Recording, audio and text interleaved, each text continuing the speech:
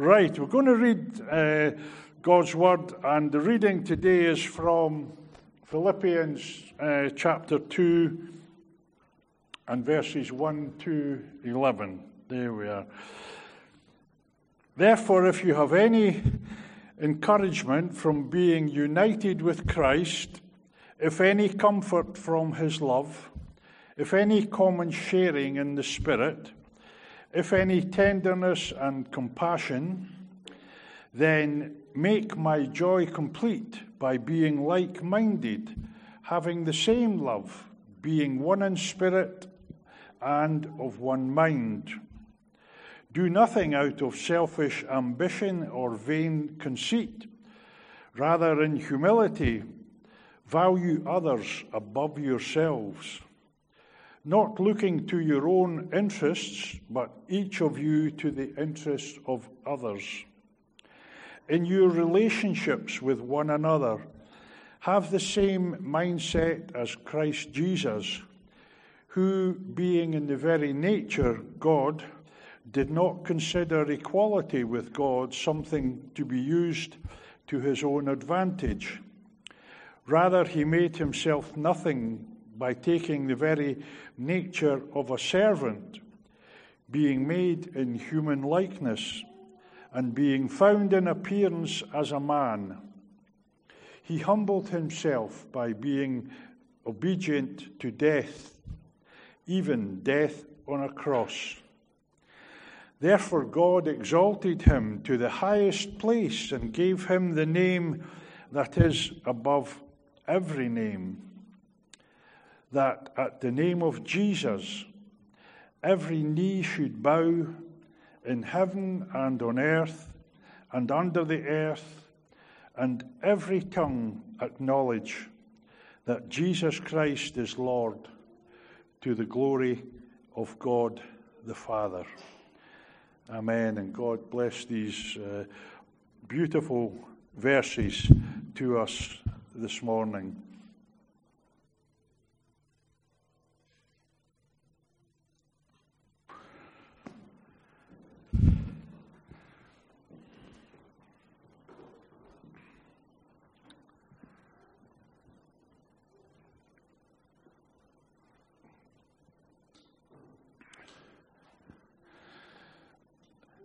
I did a PowerPoint presentation for this week. I like to use PowerPoint, but Caitlin said that the little clicker is not working. So you remember when Jim McFarlane took the service a couple of weeks ago. So if you see me going, next slide to Caitlin, that's fairly straightforward. So next slide, Caitlin, thanks. Okay. The text, the message text, which I've put up there this morning from 1 Corinthians 6 and 20 says, "You are not your own, you are bought at a price." You're not your own, you're bought at a price. Now, a couple of weeks ago, or maybe 3 weeks ago, Sybil and I were shopping. I think it was Aldi up the road there. It doesn't matter where anyway, and they had some nice toys and things. Now, I was looking for something for Beth, and they had lots of lovely girls' toys, and they were all priced at $7.99, $8, and so on. But there was one that I thought would really appeal to Beth, but it had no price on it. So I put it in the basket, and when we got to the checkout, I said to the chap there, what does this cost? Oops, sorry. I said, what does it cost? And he was able just very quickly to scan it and tell me the price, but it had no price on it. And then when we were at Oban a couple of weeks ago, we were also shopping, and I was looking at a Lego box for Billy. Billy loves Lego. Now, this is a slightly funny story. They had lots of Lego on the shelves, and each one on the shelf, you know, the narrow bit of the shelf, had a price on it, right? But there was a big poster like this, and this will give you a clue what shop it was. It said, "Check our club card prices," right? Now, that was on the shelf underneath this Lego box that I wanted to get for Billy. So there was a chap filling the shelves, and I said, "I can't see a price on this." So he walked over and he went, lifted the big label, and the price was there. So I was able to see it, but it didn't have a price. Now, if you're buying anything at all today, and it doesn't matter if it's an item of food, whether it's an item of clothing, maybe something more expensive, if you're buying a new car or looking at a holiday. What's a holiday? I've forgotten what that is. If you're looking at something like that, maybe even a new house, you always need to know what is the cost. You wouldn't buy something without knowing what the cost is. But I thought this morning, I wonder if we think about heaven and what God has prepared, the place of many mansions. Do we ever actually think what all that has cost God? If we think of our salvation, what did it really cost God to provide that? And I'd like just to think about this morning for a few minutes and consider some of the things it cost God in providing our salvation. Not just our salvation, but the salvation of the people in the world. And so today I want to think, next slide, Caitlin, what is the cost? What is the cost for our freedom, for our salvation, for our life? And just one or two things. Next slide. The first one is, was his leaving heaven, leaving the glory of heaven to come down to this earth. We know that God existed before the world began. God existed. He was the central being in heaven, and God looked down on the world of sin, and I think his heart really went out to the world that he looked down on. Someone once described it as being a telescope of time. God looked down this telescope of time and saw us this morning here in our need, and realized that he had to do something to provide for our salvation. God knew that man was lost on his own, and so he came down to earth in the form of Jesus Christ to save the people from their sin and provide a means of salvation, allowing Jesus into our lives. Next. And there's a verse from Philippians, a couple of verses. Philippians 2, 6 and 7 says, "Who being in the form of God, thought it not robbery to be equal with God, but made himself no reputation, and took upon him the form of a servant, and was made in the likeness of men." If you think on probably most of the world, there are probably some areas it's not like this, but when a baby is born today, normally they're born in a nice, clean hospital. They're born in a spotlessly clean maternity unit in a peaceful area. There are nurses, there are doctors around in case they need to help with the birth of a new baby, or in case anything goes wrong, there's always nurses, doctors there. Jesus was born in a stable, surrounded by animals, laid in a manger. Nothing like what people have today.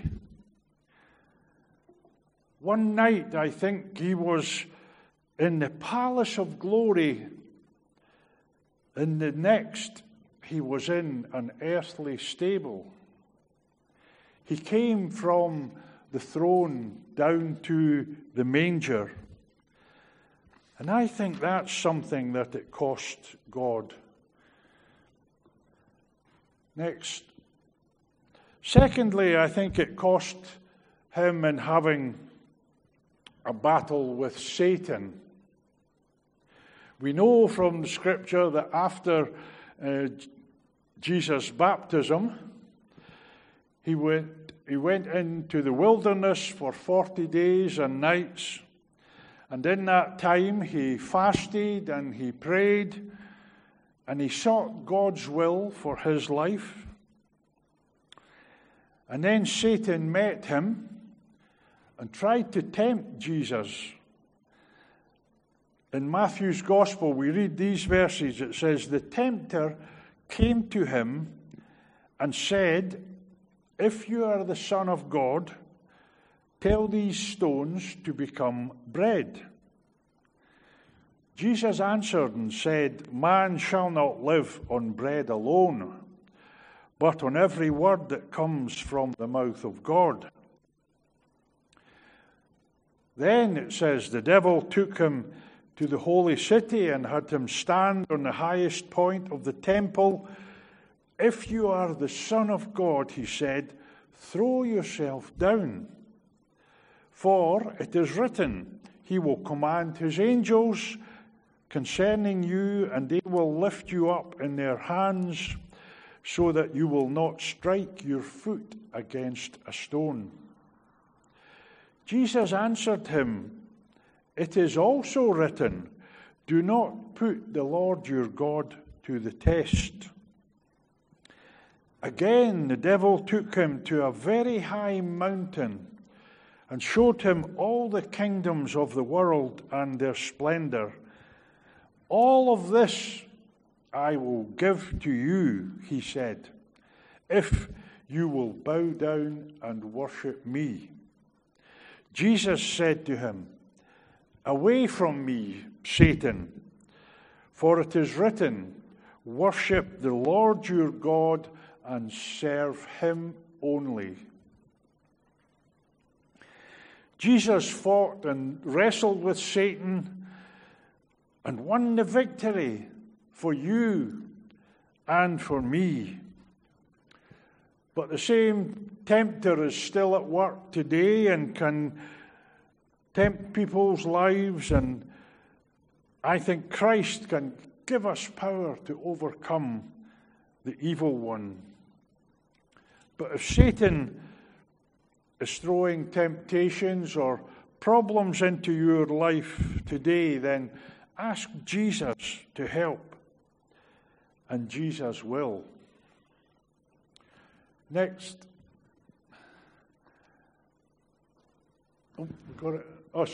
Thirdly, it cost Jesus, I think, quite a lonely life on this earth.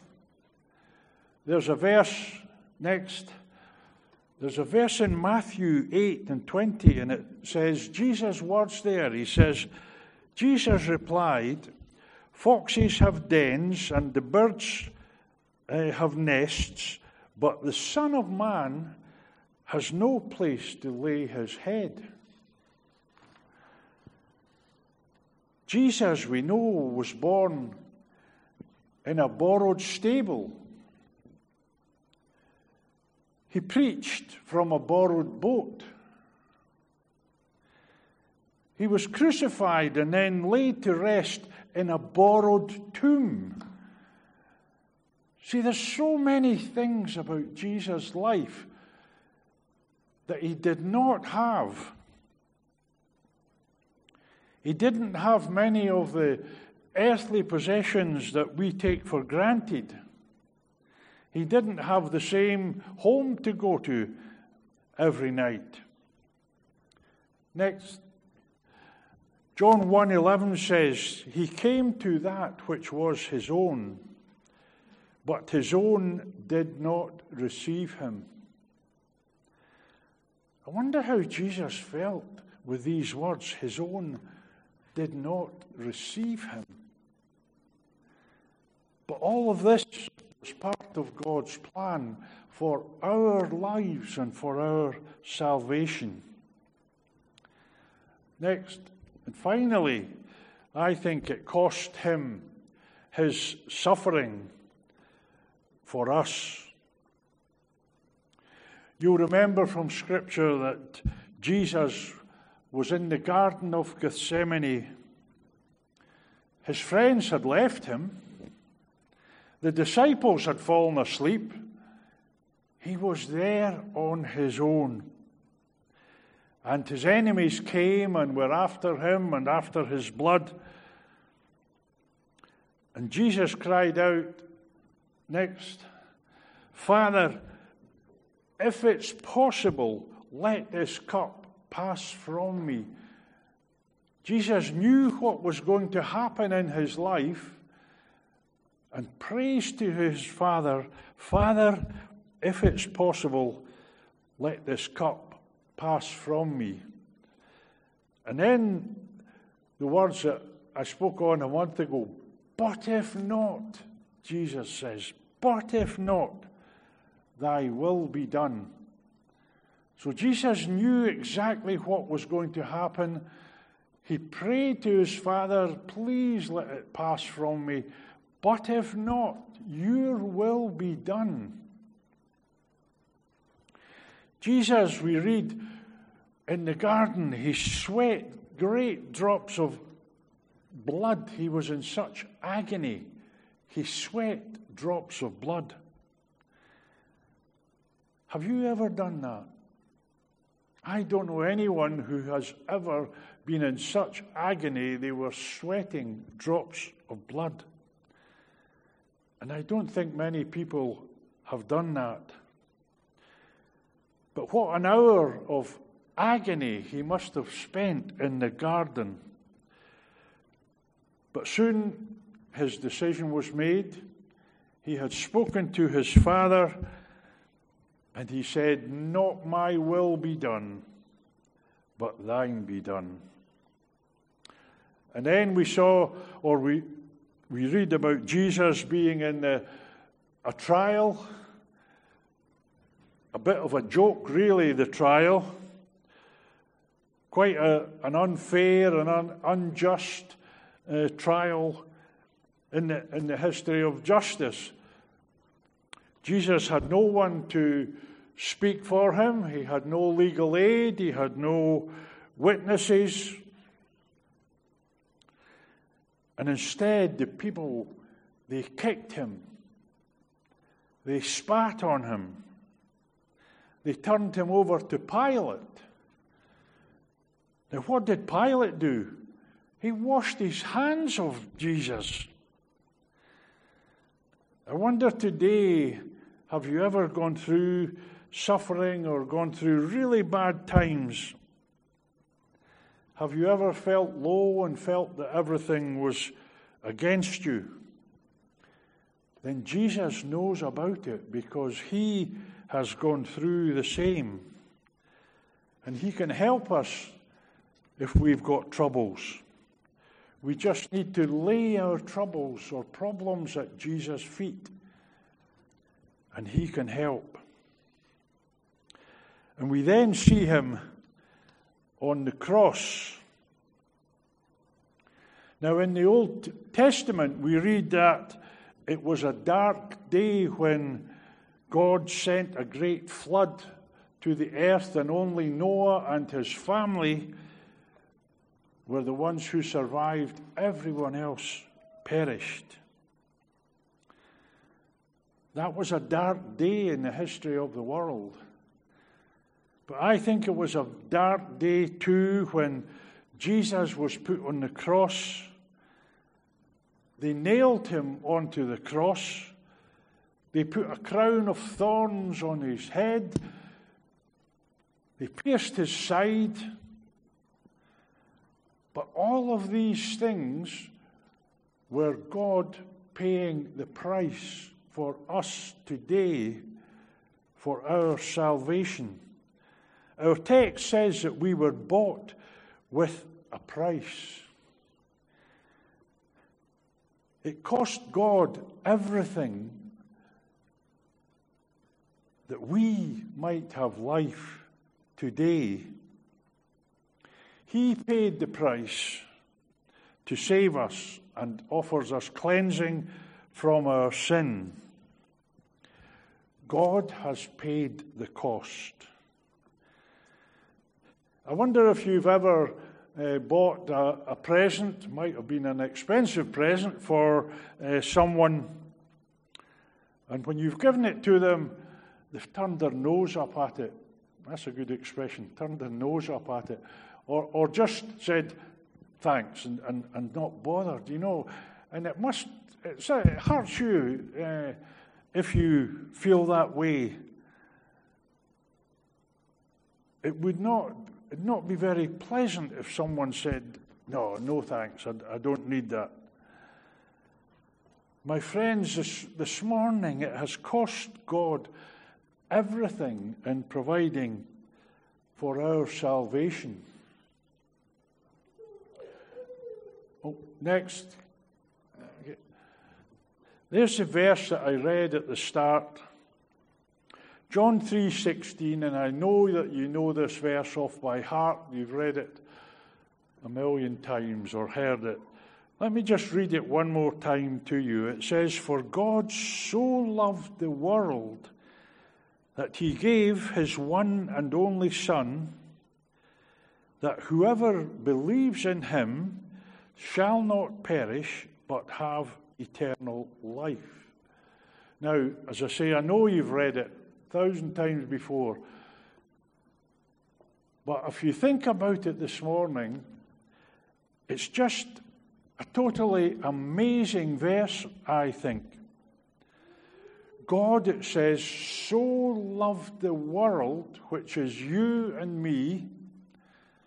So if you're reading it, you could actually read, "For God so loved me, that he gave his one and only Son, that if I believe him, I shall not perish, but have eternal life."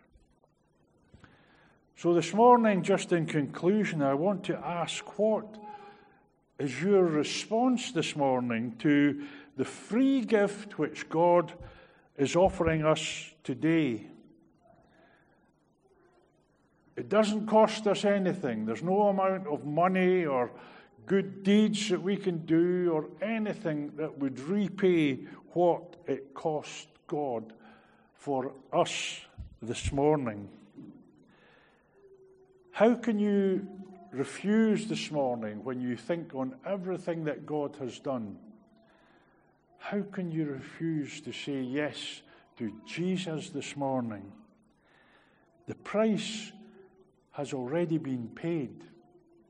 It's now up to you. Right, we're going to sing our closing hymn now, which is "Here I Am to Worship," or "Light of the World," and we'll rise to sing.